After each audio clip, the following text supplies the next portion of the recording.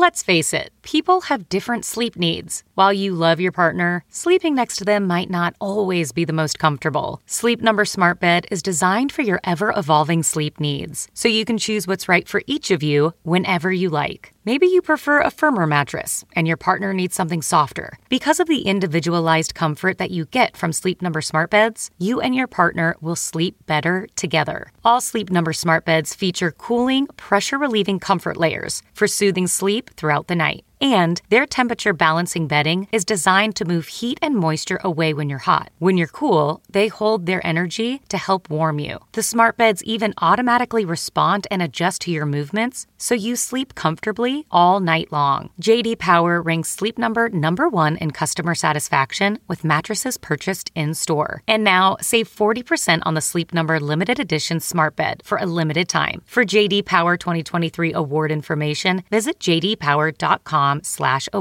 Only at a Sleep Number store or sleepnumber.com. You are now listening to Postmortem with Mick Garris, where the most influential voices in horror cinema will spill their guts, literally, to the renowned horror director, writer, and producer. Now, here's your host, Mick Garris. This is the Postmortem Podcast, and I'm Mick Garris. There's something special about dark cinema, which perhaps is just a fancy schmancy name for horror movies. But they truly have the potential to be something much more than just scary stories. Aside from being just good stories, the horror genre offers more possibilities for our unique, artistic vision than almost any other. A good one hits you in a deeper place than a drama, a comedy, or a western. The tools of horror cinema, its very vocabulary, can be tapped to go beyond the merely real into the hyper-real, even the surreal. Telling tales that seek to illustrate your fears, the ones that come from the subconscious as well as the conscious, calls for a visual imagination, a sense of bringing deeper than the everyday to life, to take the nightmare world and give it birth, to reach deep down into what scares you and puts you face to face with it. It's not surprising that many filmmakers in the horror genre are also gifted in other arts. John Carpenter is touring the world with his band after a lifetime of scoring his own films. Guillermo del Toro is a masterful painter and sketch artist. Joe Dante is a talented cartoonist. Wes Craven was a novelist as well as a filmmaker. It seems like almost everyone I know in the genre has talents outside of the filmmaking world, and I don't find that in other genres. At its best, horror is metaphorical, phantasmagorical, and a blank slate for a questing creative mind. Today's guest is no exception. David Aldrin Slade is a uniquely gifted film and photographic artist who first drew attention with his music videos, ultimately leading him to his first feature, the sledgehammer powerhouse that introduced most of us to Ellen Page, Hard Candy. But he's followed it up with a remarkable slate of unique, stylized visions of terror and the outre. Well, first of all, do you play an instrument? No. I am musically dead. I mean, I love music. Yes, I like synthesizers and software music, but I am not a musician by any stretch of the imagination, no. But music proved to be your entree into filmmaking. I love music, yeah. I mean, it's funny. I started out as a journalist writing, and I was a BMXer because I'm like 15 or however old I am then, 16 and 17, still doing it. And I'm doing writing, skateboard reports and things like that. And it's a really easy step into punk rock music, which I love. And I was living in Sheffield in the middle of England, well, the north of England. Midlands is what it's called. Mm-hmm. And it was around the time of the big industrial music revolution, which was like cement mixer noise music with guitars. And electronic music, to give you some kind of roadmap, Joy Division had ended, New Order were beginning. Sheffield is this kind of, because it was a steel town. Mm-hmm. It was one of the big staple industry steel towns. And in the Second World War, it was bombed to hell. So it was flattened, and it just became, this whole industrial cultural scene took over, and it's related to being bombed to hell, as well as, the fact that it's a working class town, essentially. And so I was in the midst of all of this culture that was happening. I was writing. Subversive culture. Very subversive culture, absolutely. Warp Records, who are a very kind of experimental electronic music label, came out of that as well. There was this thing called the Sheffield Independent Film Unit, which was just a place where they just taught you. And it was like a socialist place, right? So, because it was that kind of place. There were Marxists who lived there. And so I would go there, and because it was free and I learned by doing, I kind of found that if I could fix things like, back in the day before computers, it's going to make me feel really old. Just look at me and then you won't feel so No. Man, you look younger than me these days. Mick, you're looking very good these days, I gotta say. Thank you, Dave. I have a young boy, so my eyes are, that's right, my bags have just grown under my eyes. But, so where was I? It was one of those things where, like, the editorial was analog machines that had to be sync locked and stuff like that, and people would always cannibalize and pull all the cables apart, and I knew how to put them all together again, so I'd do that. So you were mechanically oriented. Yeah, I was able to do that, and I was also writing, and I was trying to, I was trying to understand film by watching, because I didn't go to film school. And so I figured if I could figure out how this thing works, I could understand it. If I could figure out how to do this thing, I could understand it, because I didn't do that whole kind of literary criticism thing where you come in at film school and you learn about mise en scene versus montage and all of those things. I just had a camera and I'd go. And I was doing a degree. I was doing it in fine art, but they allowed us to work in any media we wanted to, and they had this media department with video cameras and film cameras. I couldn't afford the film stock because it was expensive, but I started working with video cameras, and I was listening to music, and I ended up doing music videos when I was there. Which I just did. I made short films. I made I was using, I was learning my mise en scene. I was learning everything I possibly could about everything to do with film. In a way, in a technical and mechanical approach. Absolutely, but also people were a big thing. It's like actors. What are they? How does that work? Producers who they would have. People would come in who wanted to produce. How does that work? And I was consuming film, going from practically knowing nothing about film. I began to just fall absolutely headlessly. Absolutely headlessly. I began to fall head over heels in love with cinema. So it was your new drug. It was my substitute for drug abuse. I didn't ever take drugs. I just watched movies. Oh, you and me both. There we go. Yeah. I didn't even start drinking alcohol till I was way later in life, but I'm making up for it now. And I can tell you, it's funny, I gave a talk at the Vancouver Film Festival recently where I started to mention the films that changed me, and people seemed to be interested in that. What were they? They were Nicholas Roeg's film, the filmmakers and the films that changed me. And it changed me almost instantaneously. I recently became a father. When you have a child, it changes you in a way that you're completely aware of, and it happens instantly. I think film did a similar thing. Very different, but instantaneously in the same way. And I don't know whether or not it was because I was already primed in some other ways from writing and from, taking photographs, which I also knew how to do. But I just understood the form, I thought. I didn't, but I thought I did. So the film. That's enough to start. It's enough to start. Yeah. And I was young and I was arrogant. So, Alien, Ridley Scott's Alien, Tobe Hooper's Texas Chainsaw Massacre,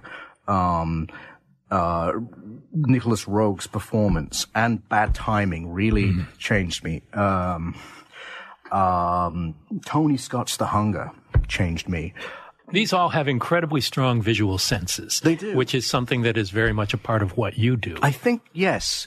I'm going to come to that because I think I'm trying, it's funny. I had to give this talk, and what I did was I kind of went back through from the, when I think I roughly first picked up a camera, which is around 89, I think, to now. And there's these 5-year chronological kind of events that happen throughout the time. But the most interesting to me is right at the beginning. Because I'm talking about, there's loads of films that have influenced me and I've loved over the many, many years. But these are films I saw them all together in 2 years or 1 year. So Polanski's Repulsion, and to talk a little bit about those films. I mean, Repulsion, I remember thinking, oh my God, I'm directly inside this woman's head. I'm looking from outside of her eyes. During her deterioration. Yeah. I'm not just watching a story from the outside in. I'm inside of this already. So I didn't understand that entirely, but I knew formally that was something to do with the form. Ridley Scott's Alien, I believed it. It was in space with monsters. You never believe that stuff because it always looks terrible. This I believed. I believed that there was something natural about it. The way it was held together, the way the shots cut together was very sharper than I was used to seeing. I don't know how to describe other than sharp. All of these things had an effect on me. David Lynch's Blue Velvet and before that Eraserhead. Had this formal dream narrative, yet it's still kind of held together in a way. And there was definitely something about how, not just what. It was about how the film was made. You know, it was about how the shot was done, with the sound, all of these things that as a novice knowing nothing about film, suddenly all of this stuff is rushing at me and it's fascinating to me and it's exciting to me. And I realized that filmmakers can be as cool as rock musicians. And I realized I'm not going to be in a band. I'm going to try and make films. Even better. Yeah. So, and then, you know, I did. I learned by doing. Music videos became the thing I found I could do, and that became my film school. I never went to film school, so I didn't get the formal training. It's kind of interesting. The first time it's the first time I kind of worried about eye lines. You know, eye lines being, you know, which way you look and with relation to where the camera's positioned and the actors to make them basically look like they're looking at each other. Rather than looking at apart from. Yeah. So which is easy to make that mistake. When it cuts together. And I'd somehow internalized how to do that, but I didn't know what it was called. So someone, you know, I remember when I was doing Hard Candy, this is many, many years later, my first feature film, someone said, "Oh, you sure they about the eye lines?" And I'm like, "Eye lines? Wait a minute. Oh God, I better learn about eye lines." Oh, no.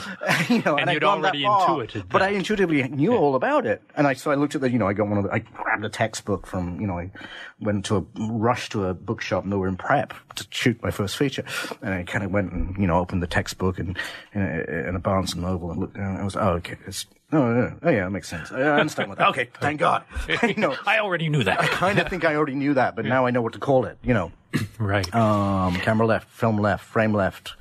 And, it was a process of enthusiastic doing. And yeah, absolutely. There's this kind of mechanical visual, side of me that is, you know, really, really, you know, I'm a nerd.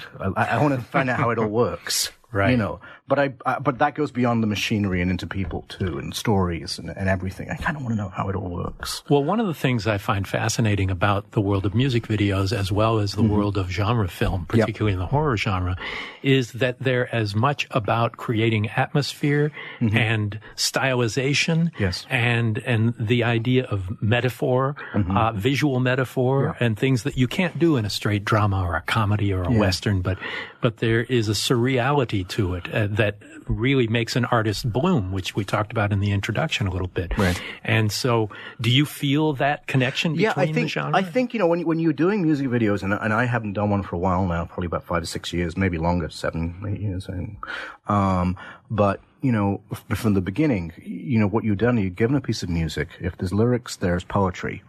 Because lyrics, you know, the lyrical form is essentially poetic as opposed to prose. And so you have something which is, you know, has an abstraction already.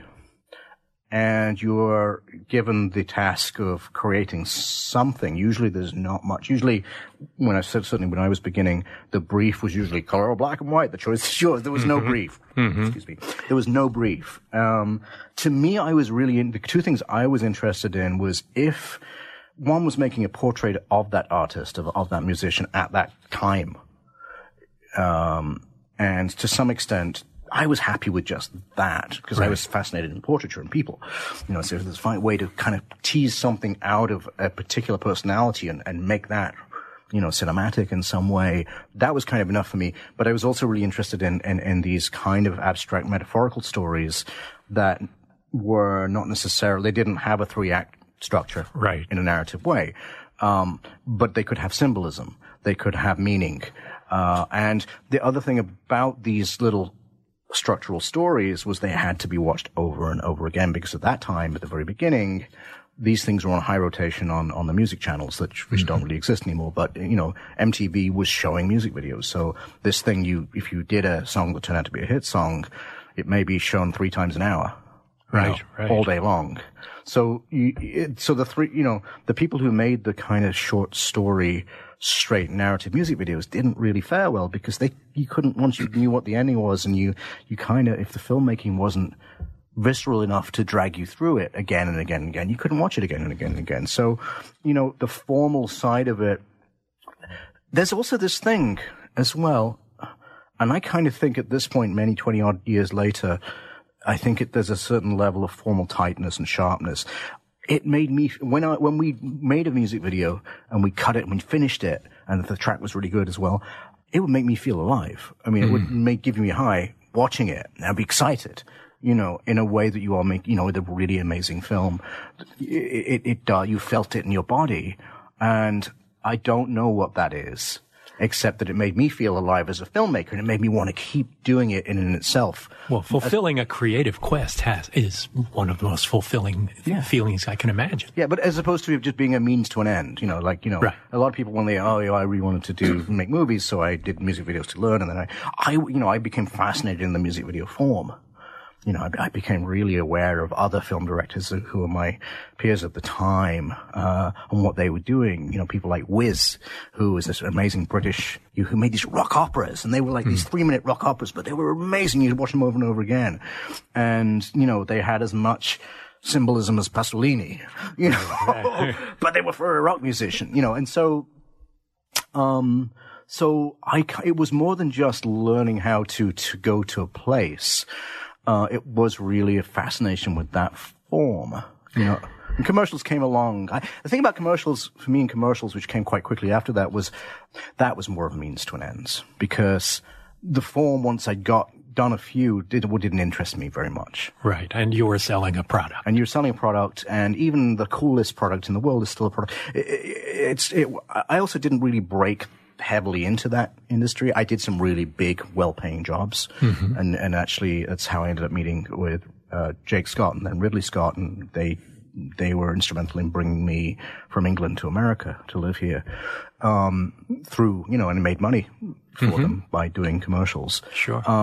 And I loved doing them when I did them, but it just, in terms of the form, it became very quick to understand what it was you were doing, whereas music videos seem to have this infinite possibility in its form. Well, having had the opportunity to watch you work a little bit, it's fascinating to see how you do approach every aspect of filmmaking. I came at it from a writer's standpoint, right, yep. and first started working with Steven Spielberg, who awakened me to what there is in the visual vocabulary and the tools to create that.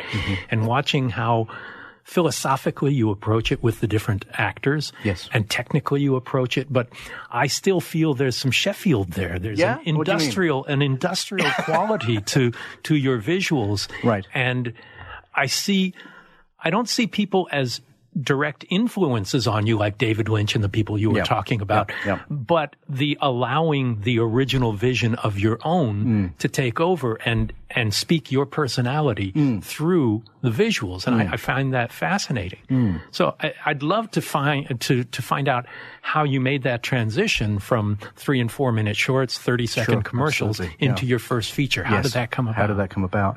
My first feature film there's a longer story to be told, and I think we could do a little bit of it, which relates to the project that you and I just collaborated on, in fact. So I was always writing. I was publishing short stories usually in youth culture, subculture magazines, some in America, some in England. So you were doing fiction as well as journalism. I was doing bits of fiction. Yeah, it's the BMX fiction to begin with, skateboarding fiction, and it crossed over. And I was also doing band. I'd been interviewing musicians because I love music. Yeah, I interviewed Jimi Hendrix, Janis Joplin, all those. To me, it was like Steve Albini and the kind of more industrial grunge, edge of things. But those were the people that I was interested in. I kind of sought out and interviewed. So there was always this narrative drive to me, and I was always writing stories, and of course, not going to film school, but going to art college, I'm making these short films which have to be written, and I never, very rarely did I adapt anything. I would generally write this stuff. I mean, it's funny that I haven't written anything for my entire career, really, because what I'd say is that I've been really super lucky to just work with way better writers than me. I've been lucky that I've had these films that I want to make, and maybe we can talk about this too, maybe now that film and television are merging a little bit, formally, there's a possibility that I could end up writing more, things that I direct. But essentially, when you do music videos, you have to write it all yourself. So the form of writing I enjoy and I do. I've just been in the situation where I've always managed to get better scripts than the ones that I've written. So I've done them. But one of the projects, I'll tell you try and do the brief version of this. Several years into my music video career in England, I came across a short story called Traumatic Descent, and it was written by Lawrence C. Connolly. This is a familiar title. That's a familiar title. And it's actually been he actually eventually changed the title in the compilation of short stories that he wrote that came out called This Way to Egress. And This Way to Egress is the film that is the part of Nightmare Cinema that you and I worked on together.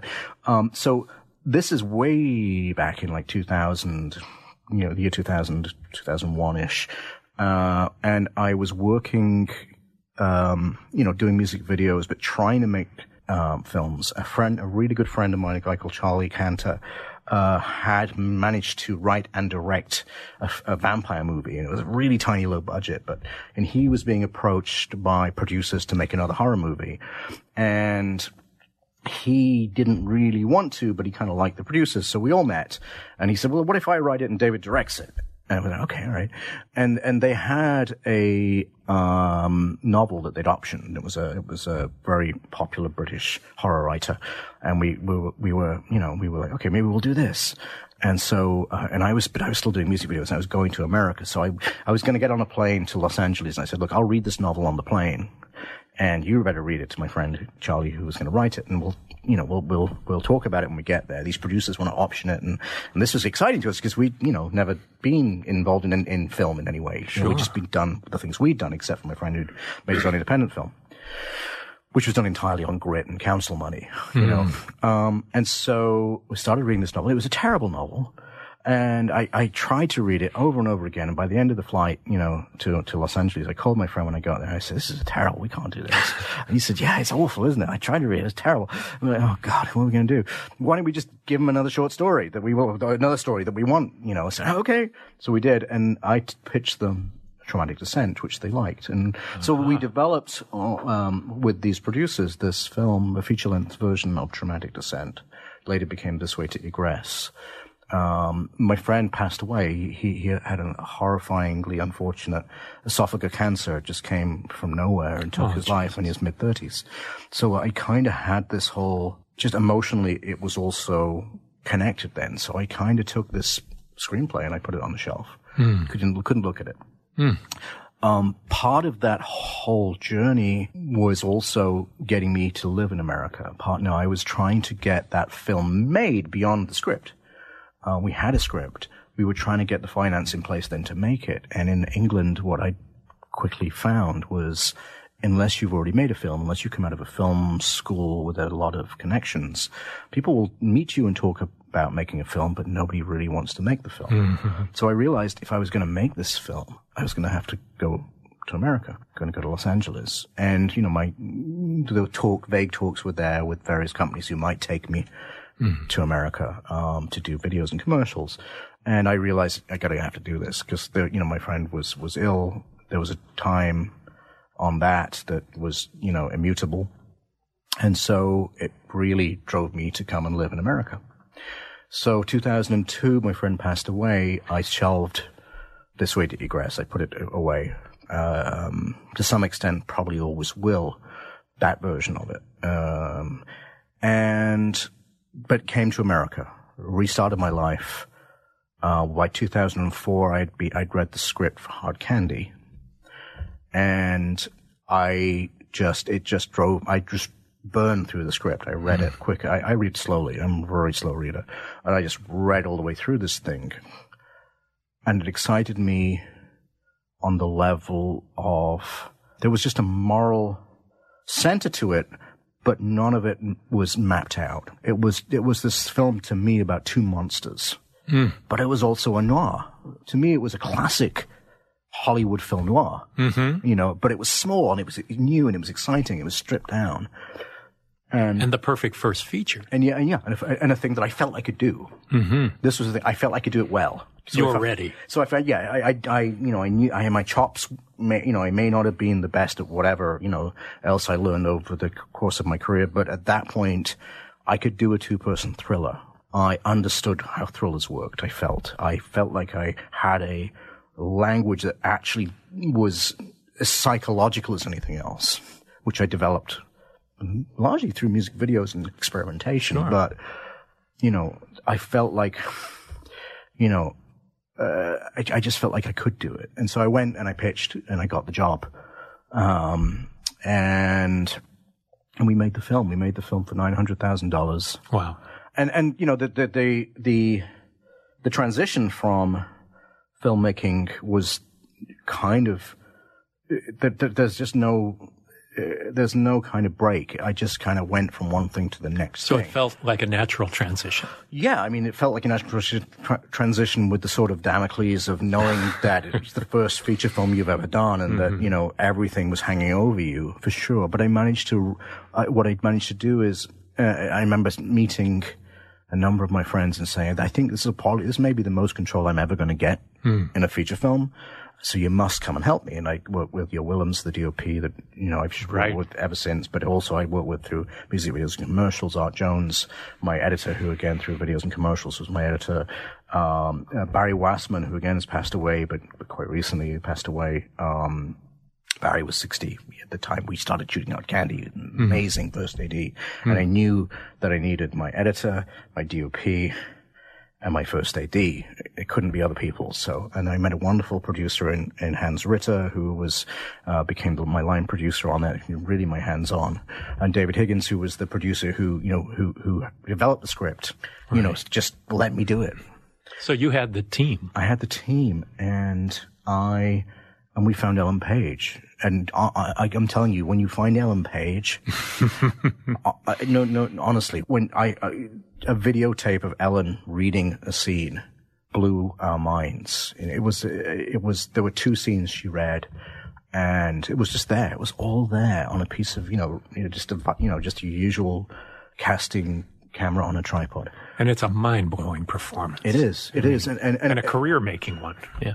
Yeah, I think so. But, I was lucky to find her. It was funny. We found her very quickly, and then we had this tape. So it was easy to get, it's funny. I met with, I'm not going to start saying the names of actors who didn't end up being in it because it's always a funny game that you don't want to play. Right. But, a couple of really, one particularly very well-known actor was like, oh my God, I want to be in this. And my finances were like, who's that guy? He's never going to be. And he became a massive star. But anyway, we got Patrick Wilson, who again is amazing and astonishing and a friend to this day. And, I felt could match her. And that was hard, finding someone who could match Ellen. Well, both of them had to have so much power. And I mean, this is a two-hander. This is a movie with just 2 people in it, basically. Yeah. And it's powerful in every frame. And it's in so much that the power is often a reverse amount of power. And it took such great chops. And to give all the credit in the world, I gave them so many notes, and they did all of them in ways that were amazing. We couldn't really rehearse that much, but we did rehearse, which wasn't right to rehearse that material. A lot of it had to be spontaneous. 18 days was our schedule. That was very fast. Wow. It was crazy fast. Crazy fast. And we just prepared and prepared and prepared and prepared. I prepared and prepared and prepared and prepared. And they just came in and they trusted me. And I'm so glad they did. We got on really well almost immediately as we came into the first day. And we just kept going until we got to our 18th day. 18 and a half days. We did like a half day, like driving day. We shot the roof of the ArcLight for that opening sequence, and a little kind of driving sequence. I was given freedom. I got to make the film I wanted to make. And that was an amazing thing. Which leads us to the studio experience that followed. Right, yes. And, well, just to, to jump in time, but just go back. Once the film was cut, I took the film out of America into London to work with my own editor in London, which not to take it away from anyone particularly, because it was an independently financed film. Sure. David Higgins, an amazing producer who totally was on board. Everybody was on board. But we were doing a lot of very experimental things with form. Mm-hmm. And I think some of the money financiers, the people who were a little nervous at one point when they saw the graded first version of it. I remember at one point them saying, "Oh God, you may have to just make this more like traditional if we don't sell at Sundance or whatever." Mm-hmm. But we did sell at Sundance, and so that wasn't an issue. But yeah, then I went on to do a studio movie, and very quickly afterwards as well. Yeah, it was one after another. So tell me about the difference in the approach there. Here's something based on a popular graphic novel. Yeah. And so were there different expectations? Funnily enough, I had now in retrospect, I had a really good experience doing it. I was protected by Sam Raimi, who obviously I was a massive fan, and Rob Tappert, his producer. Right. Great guys. Who and they knew their shit. I mean, they were incredibly way more seasoned than I. But they liked my film, and I had 1,000 ideas that I wanted to do, and I just bowled forward. And I was also, I was tough with it too. I fought people, I fought the studio, I fought people to get the things I wanted to get. And I didn't fight them very well because that's a whole, that kind of political fighting is something I'm not that great at, although I don't need to do that much these days. But in the development process, did you find it? A little bit, but not much, no. Yeah. I mean, again, Sam and Rob, you see, Rob is this, Rob Tapper, he's the gruffest guy. He's gruff. And I say the word gruff with love. And he knows how to make a horror movie, right? Absolutely. And he knows how to do a jump scare. He knows how to do it. And he'd be like, "David, this is what you do. This is how you do it." And he'd just tell me the nuts and bolts way of doing it, right?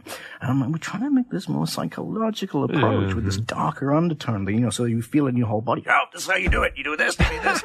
we need the scene with the monster that never dies. We need this scene. We need that. And I learned tons and tons and tons.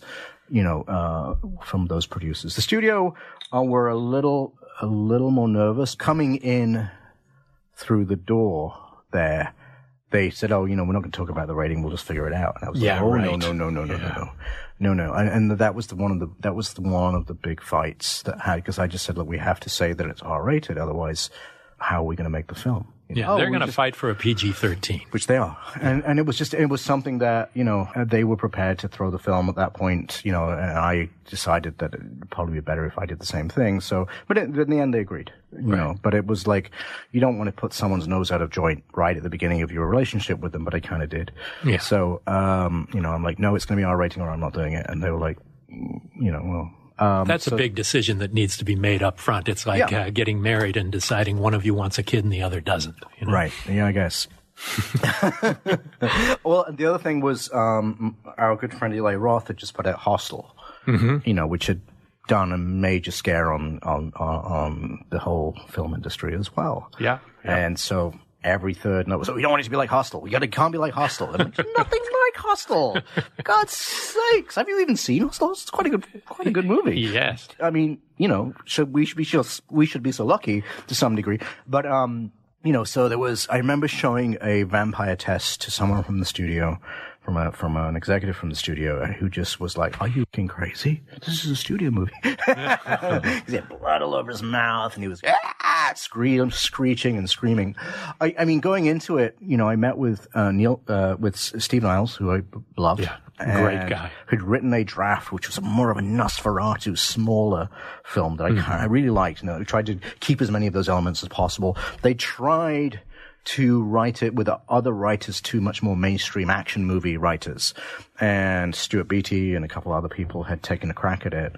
And I wasn't interested in those scripts. We had to keep Stuart's name because of, on the script, but we kind of threw all of his stuff away. And I brought in Brian Nelson, who wrote Hard Candy with me, to essentially say, look, let's look at Steve's quite short book and let's expand character out from it, but let's keep Steve's book as the structure of the thing. Let's not go off and make superhero vampires and vampire penguins and vampire bears and shit, which had all come in other drafts that I'd read that had been developed separately. And so we did something much smaller in some respects, and closer to Steve's book. We merged some of the characters together. We merged Marlowe, Marlowe was Marlowe, but he was kind of also Vincente, which is also from the book. Well, the graphic novel was kind of a breakthrough graphic novel. It wasn't like anything else at its time, and really it was much more punk rock. Yeah, it was a punk rock graphic novel. And Niles is a pretty major punk rock guy. Yeah, absolutely. Yeah. It totally was a punk rock graphic novel, and we tried to keep as much of that punk rock as we could going into it. The fact that they, the vampires all dressed like they were in bands. They all had like black suits and t-shirts. But I also was trying to like make something physiological. I knew that really when you extend that out to 2 hours, you kind of have an Anne Frank story. You have like a hide and survive story. Right. And I also tried to make the vampires as convincing as vampires in a physiological way. Make them stronger, but not supernatural. I tried to avoid all things supernatural in them. So it was kind of near darkish in that sense. Yeah, it was. They're grounded. They were as grounded as they could. They were faster, they were stronger, but they were essentially people who ate you. You know? And the concept of being in the longest nights on Earth in this town is a brilliant one, being trapped in a vampire world. And it was fun. It was really fun. And we, one of the things I thank Rob Tappert for is he took me to New Zealand where I had, I think, more control than I would have done because the studio didn't want to come all the way down to New Zealand. And they sent various agents along the way to make sure that I wasn't being insane. But we were insane anyway, You started insane and go up. Yeah. And I took as many, I took my editor, I took as many people as I could with me. And I had the amazing fortune of working with Weta Workshops on my practical effects. Peter Jackson's company. Absolutely. I decided to do almost everything practical except for some really specific digital things that no one had really ever done before, which was, and I learned very quickly with the studio just not to tell them. If it's never been done before, don't tell them that. Don't be excited about it and tell them that because they would just panic at that point. First time filmmaker as far as they're concerned because doing something that's never been done before. Let's not do that. Right. So we just if they're not familiar with it, they're very uncomfortable. So there were a lot of things that were just like. They were like, oh, we don't want you to do that. But we managed to kind of get them through, I think, mostly. Well, you're a strong director. You had strong producers on your side, and that's a great team. Now, your next studio movie was something quite different. Yeah. Here, you were doing the third chapter in an outrageously successful franchise of Twilight. So tell me what the difference did you have somebody running interference for you, or were you were on your own? It's funny because the possibility of it came up it all happened really fast. It was it was kind of started and was over to some extent in the flash. The production schedule was very, very, very constrained. But the suggestion came up and I was like, well, I don't know. And they said, well, would you read the books? And I couldn't, I just started reading them. I didn't, it wasn't my cup of tea. But but they just sent me the third one after a while. I tried to read the first and the second one and I was just kind of scratching my head and just kind of trying to figure out whether there was anything about it that interests me. And well, you're now the vampire guy. I'm the vampire guy. Well, what happened? There was a point. I remember calling my agent, my manager, saying, "Well, I wouldn't hire me." But the third book was really good. I got the third book and I started reading it, and suddenly it just clicked, and I started reading it. And I had to go. I did eventually go back and read the other two, but the third is, and people who were familiar with the franchise were like, the third one's the best one. So I went and took, various meetings. I had a lot of ideas. The second one hadn't come out yet, by the way. The second one was being shot or was prepping when I was taking meetings and was going to be shot. And Chris Weiss was in Vancouver directing that while I was taking meetings. And I literally had the kind of conversation with the studio, and I said, I don't know. I wouldn't hire me. Why me? And they said, well, you've done a really good vampire movie and you've done a movie starring 15-year-old girls. So. Well, it makes sense to me. And I was like, yeah, all right, that makes sense. Okay. And before I knew it, it was in. And, neither of those movies were intended for 15-year-old girls, mind you, but. No, neither of them were. But they trusted me with the franchise. And here's the thing also, it's not that big at this point. The second one hasn't come out yet.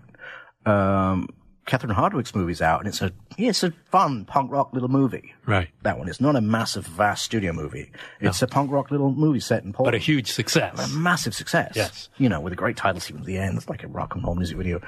And then Chris Weiss's one, which hadn't been made yet, became the one that kind of said, massive franchise. That one, when I remember being invited to the premiere of that one while I was prepping the third one and going, oh my God, because it was huge. It was massive.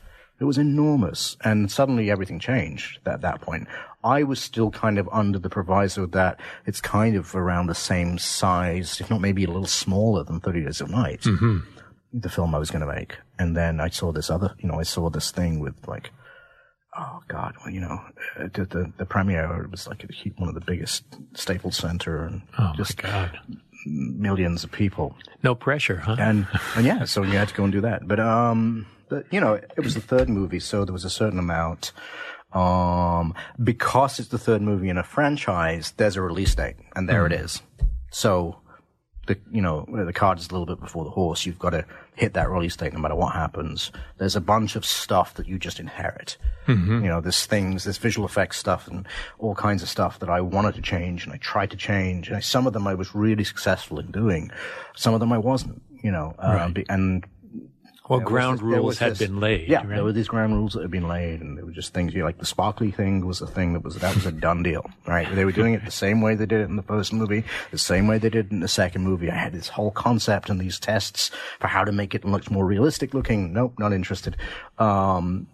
I managed to get the wolves a little more interesting looking, a little more realistic looking. I changed a little bit of that stuff, and I changed a lot of other things. And I also kind of changed a lot of the language of the film because it didn't seem to me that there was any really strict language that had been set up in the first two. Cinematic language. Yeah, cinematic language that needed to be, that needed to kind of be continue in canon in any way. That didn't seem to be, not that there weren't cinematic films, but just there wasn't a language that one person had moved to the next.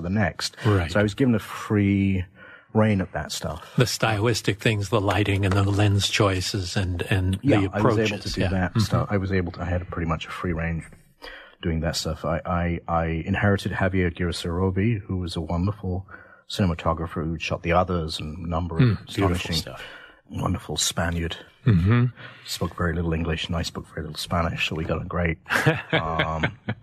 And now, what about involvement by the studio during the process of development and shooting, and then ultimately the post-production? It was a tougher one, I think, in some respects, because it wasn't an R-rated movie, and there was a lot of moving parts. And you knew that going in. I did. Listen, there was nothing in there where I felt like, oh my God, I was completely and utterly devastated when something like, there were a lot of things I'm like, yep, expected that to happen. Let's figure out how to deal with it. Right.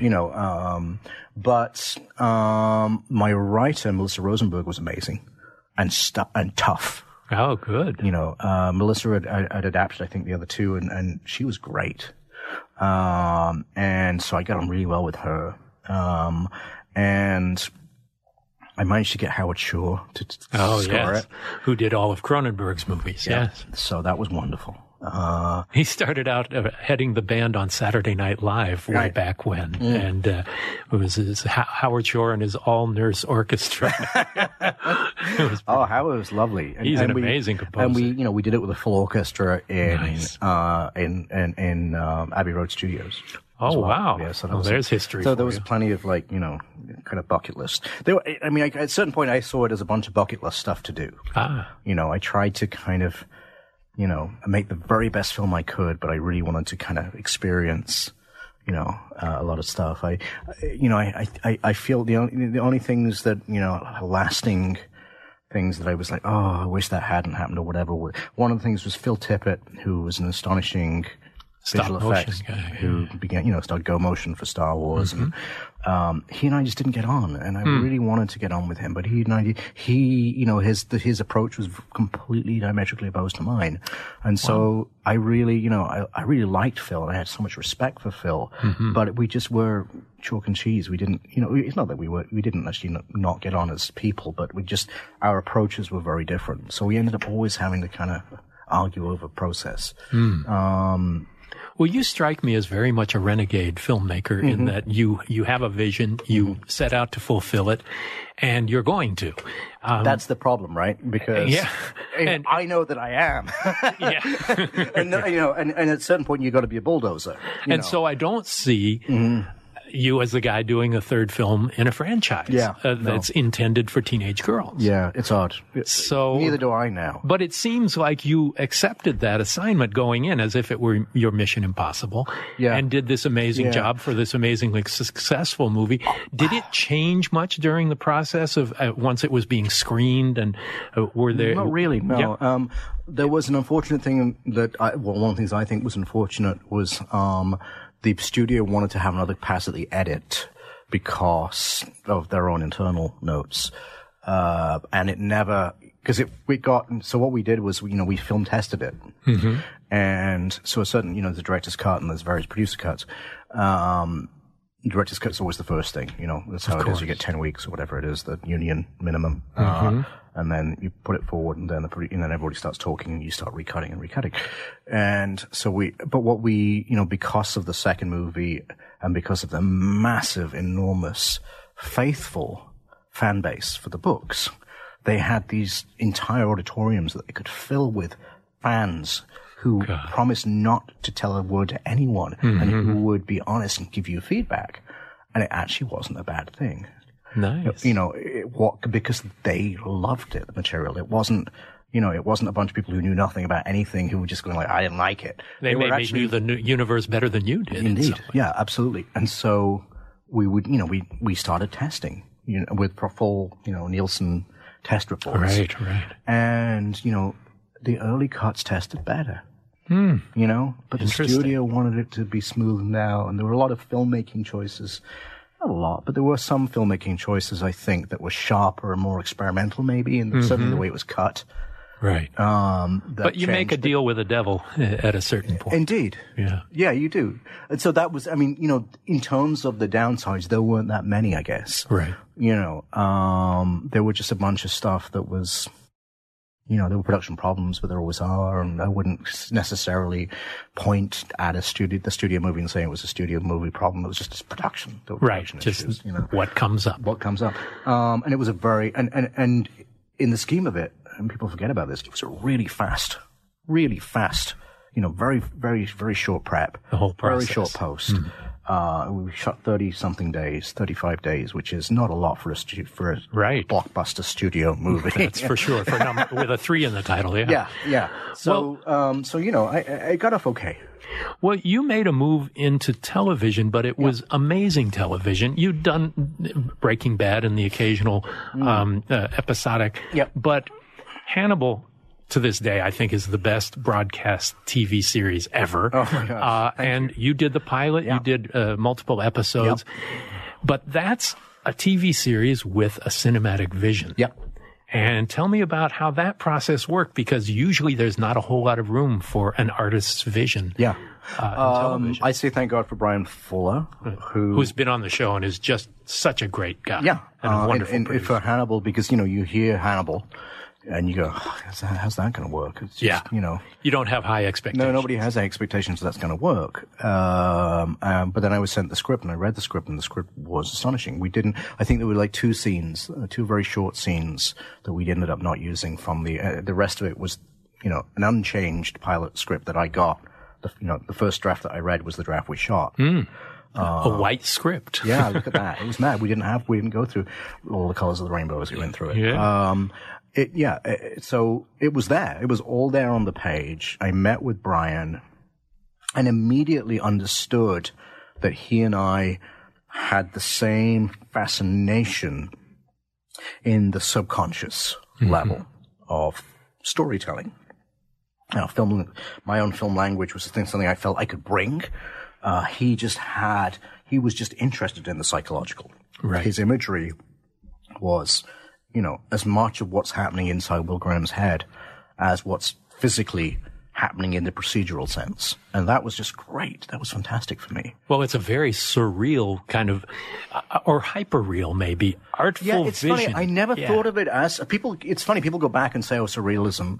But I never really, I just kind of, I was like, to me, it kind of, reminded me of, Repulsion and things like that, where you're inside, I'm looking from inside of someone else's head. Yes. And that is as valid a place to stand and look from when you're composing your film frame as anywhere else. Although it's an operatic vision. It's this colorful, explosive kind of, but it's still meditative and moody and grim. But there's always a sense of movement going on. And I feel like I'm going deeper into someone's mind and thoughts and visions. Yeah, there was a lot of, I think operatically speaking, it got more operatic as well as it went on. And I think to some extent, my tendency was to ground more, and Brian's tendency was to be more operatic. So we kind of complemented each other. That's that way. A great combination. Yeah. So you come in and say, this thing, and I would say, just because we're doing sound, and I just made my arms really big then. And I would go in and say, let's just take that and compress it down, and I'm now compressing my hands into something smaller.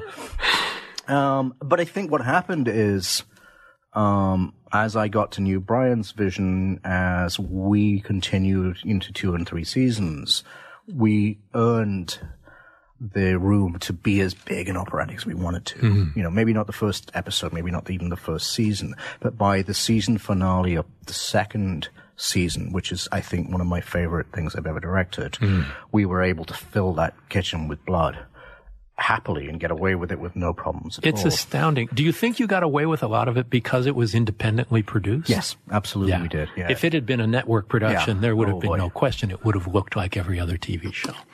I don't know whether it would have looked specifically like it, because maybe acted like it. Maybe would have been cut like it, perhaps. Yeah. I don't know. Thankfully, Chaos Theory leads us to be where we are, not where we could be. So I don't have to worry about those things. At the beginning, NBC were pretty good with us. We had quite a small budget, and we were independently produced, so they didn't really have much of a say. They basically just licensed it. Yeah, to some extent, they weren't entirely behind Mads Mikkelsen at the beginning, and Brian and I really fought that, because obviously Mads Mikkelsen, and everything that happened ever since. So, but they were okay though. They weren't, I remember having to talk a lot of people. I remember doing a lot of conference calls when we'd finished the first episode about, how the color changed and how Will's vision worked, and I had to really break it down, and, I had to really nuts and bolts talk it through how, what that really meant. In ways that I don't usually have to do and don't really like to do, because you're meant to let the audience decide those things. Right. But I had to explain it away a lot. But only once. And then after that, they were like, right. And you were off and running. Yeah. And I did the first episode of the first season. I did the third episode. And the idea was, if I did the first, like the third and the finale, I could keep an eye on it. And I also executive produced it. And often executive producers is the name on, I really, I color timed every episode. I sound mixed every episode. I looked at every cut. I gave feedback. I was really involved.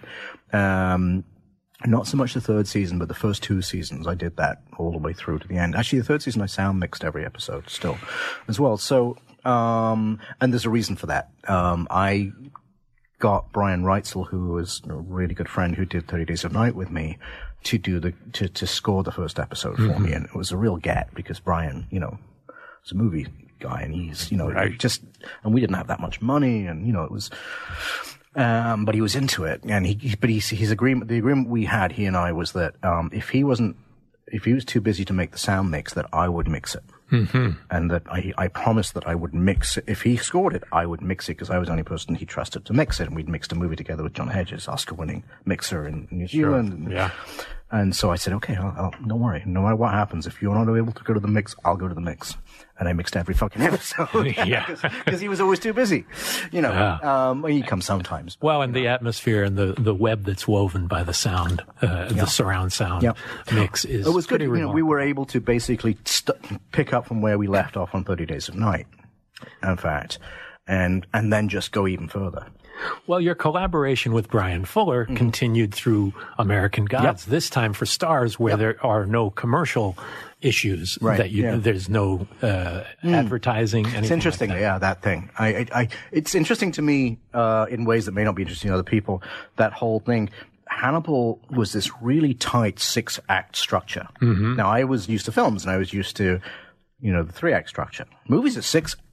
TV is a 6 acts. Mm-hmm. If you're lucky. If you're lucky, 6 acts, and that's based on a network system where there are, because there's commercial breaks coming. Exactly. It was really good. I felt it was a really interesting a way to relearn filmmaking in some extent, because you had to pace your scenes differently. Yeah, you have to build and release in between act breaks. And it's very fast. Mm-hmm. It's very tight. Hannibal was always incredibly tight. You got there and then immediately then we were out. And then you got there and you were out. And the filmmaking was very tight, had to be very tight because of that. So that I thought was a really good thing. Mm-hmm. I never really thought about the idea that there were no censorship issues or advertising or anything like that. No censorship issues, no. But we never really got beat with that stick on Hannibal anyway, I didn't think. I mean, there was no overt sexuality. We couldn't show.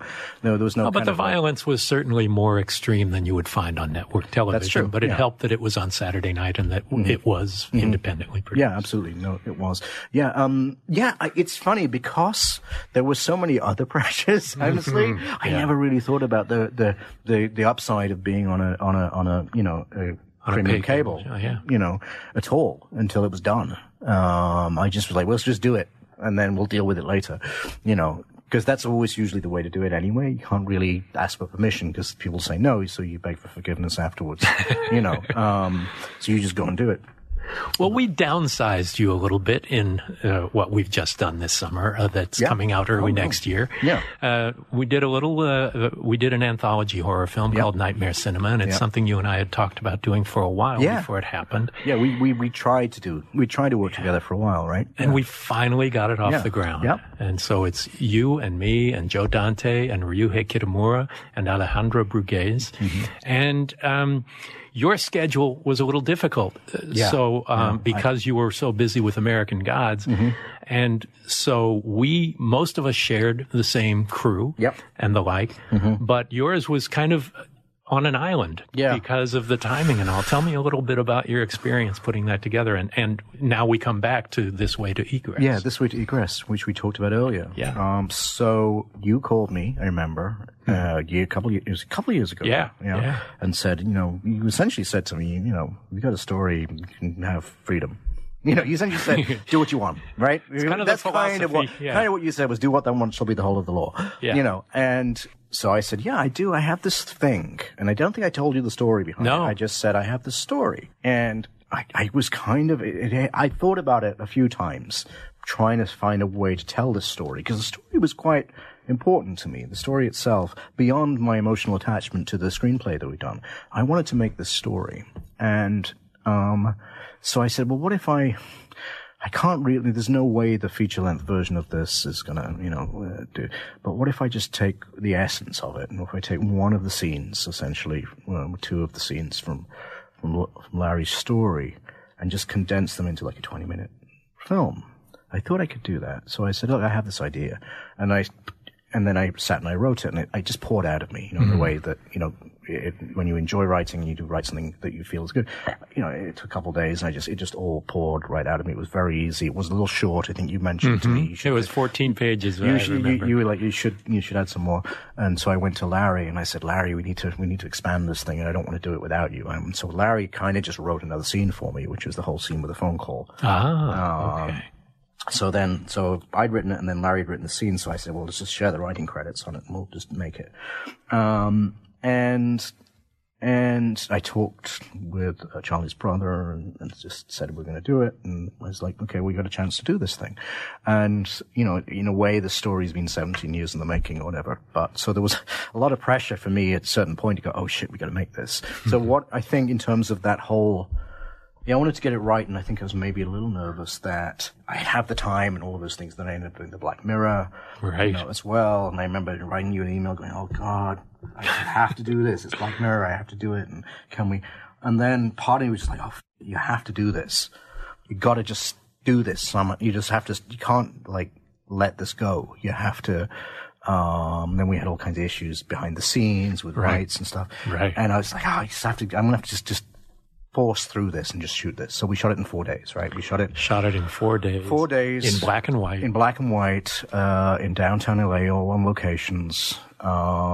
And I just called my friends and asked them all to help, Elizabeth Reeser, who I'd worked with before, played Helen. Adam Godley, who I'd worked with before, played Dr. Salvador. Ezra Buzzington played all the monsters, pretty much. Yeah. We cast a wonderful couple of kids. And so Joe Willems, the DOP who shot Hard Candy for me, and, he'd always said to me, if you got a short film, I'll just do it. I'll just do it as long as I can, ideally if it's in LA where I live. Yeah.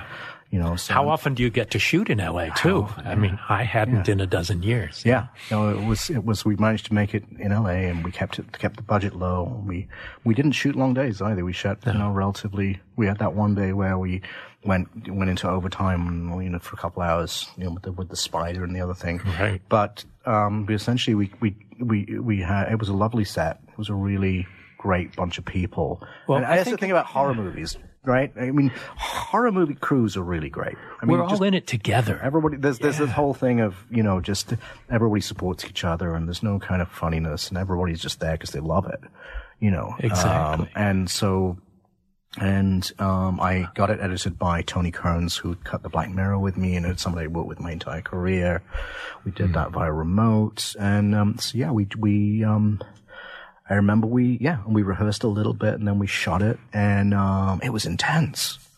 It was really intense. It really surprised me how intense it was.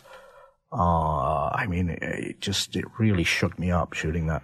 And Elizabeth too, I remember at a certain point, I think it was maybe the last day, middle of the last day, Elizabeth and I would say, well, if there's a feature version of this, we'll die. Because the process of shooting, the emotional process. It's very intense, and it is about a disintegrating personality. Yeah, it is. And it's really kind of explicit and symbolic, and again, hyper real, goes beyond realism, but not. And it's kind of in its own language. Yeah, it's funny. I'm glad I made it now in some ways because I think I am a better filmmaker to make it than I would have been then. I think I was able to, able to better serve this story at this point than I would have been a long time ago. But it's essentially an incredibly melancholic human story, and the actors really. I mean, it's really very just actors. melancholy. Yes. It's really just acting. I mean, it's not. Yeah, this is very visual and all the rest of it, but there's not. Right. It doesn't need to be. It's not vision first. It's really an emotional story. Well, what you've done by making it monochrome is stripping away all of the distraction. I mean, you're focused entirely on a melting mind. I think it also clues you in immediately as you go in. That this is gray. There are shades of, it's all going to be gray. There's nothing going to be resolved here for you. Nobody's going to say, dang, it's not suddenly the color's not all going to shift and we're going to have a resolution. You're just going to have to go through this thing and figure it out. That was a big part of choosing to go monochrome in the end. I'd thought about shooting that in monochrome for a long time, and it was very late that I chose to do it. Well, it's a great opportunity to do it as part of an anthology rather than trying to make a monochrome feature these days. Yes, that's true. Yeah. Well, I just want to express to you my appreciation for being a part of Nightmare Cinema. Thank you. I mean, it was such a great experience to have you there and to have you here and talk about it. And hopefully we'll get all 5 of the guys together to talk on a round table on the show. That'd be wonderful. I want to thank you for, getting me involved. You kind of did something amazing for me because that film, as you now know, you may have known before, was a hugely emotional thing for me. And it was really important for me to finish it. Well, I think anybody who watches it is going to feel that. All right. So, thank you. Anyway, thanks again. And David Slade, the maestro, David Aldrin Slade. Thanks. Thanks, Mick. Thank you so much. Thanks for listening to Postmortem with Mick Garris. Download new episodes every other Wednesday and subscribe on iTunes.